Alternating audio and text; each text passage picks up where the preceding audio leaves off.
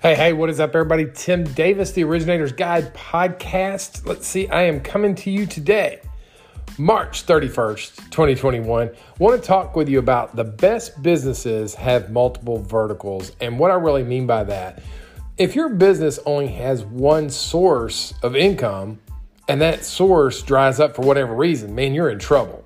So if your business has multiple sources, or what I call multiple verticals of income, then all of a sudden, if one of them gets thin, you've got others to fill the void.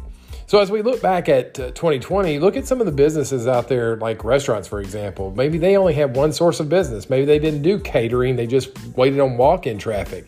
And maybe they didn't have a good savings account for a rainy day. Well, what happened?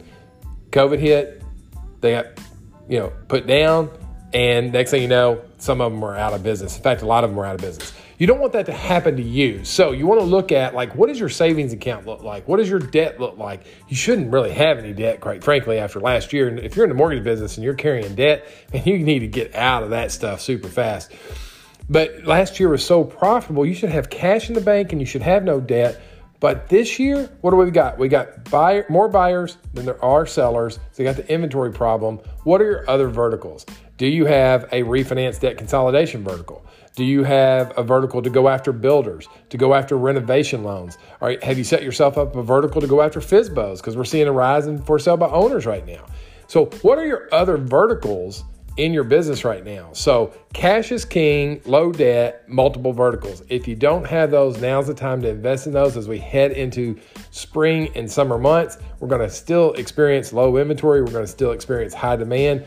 But I don't want your business to suffer. I want you to have multiple verticals. Think about those things. Start putting plans in place to get more verticals in your business. Guys, we're wrapping it up. Today's the last day. First quarter in the books. How'd you do? When we talked about the second quarter on future podcasts, it starts tomorrow. Remember, when the day closes, the clock resets to zero and you start all over again.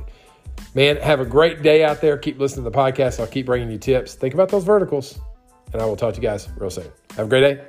See ya. Bye.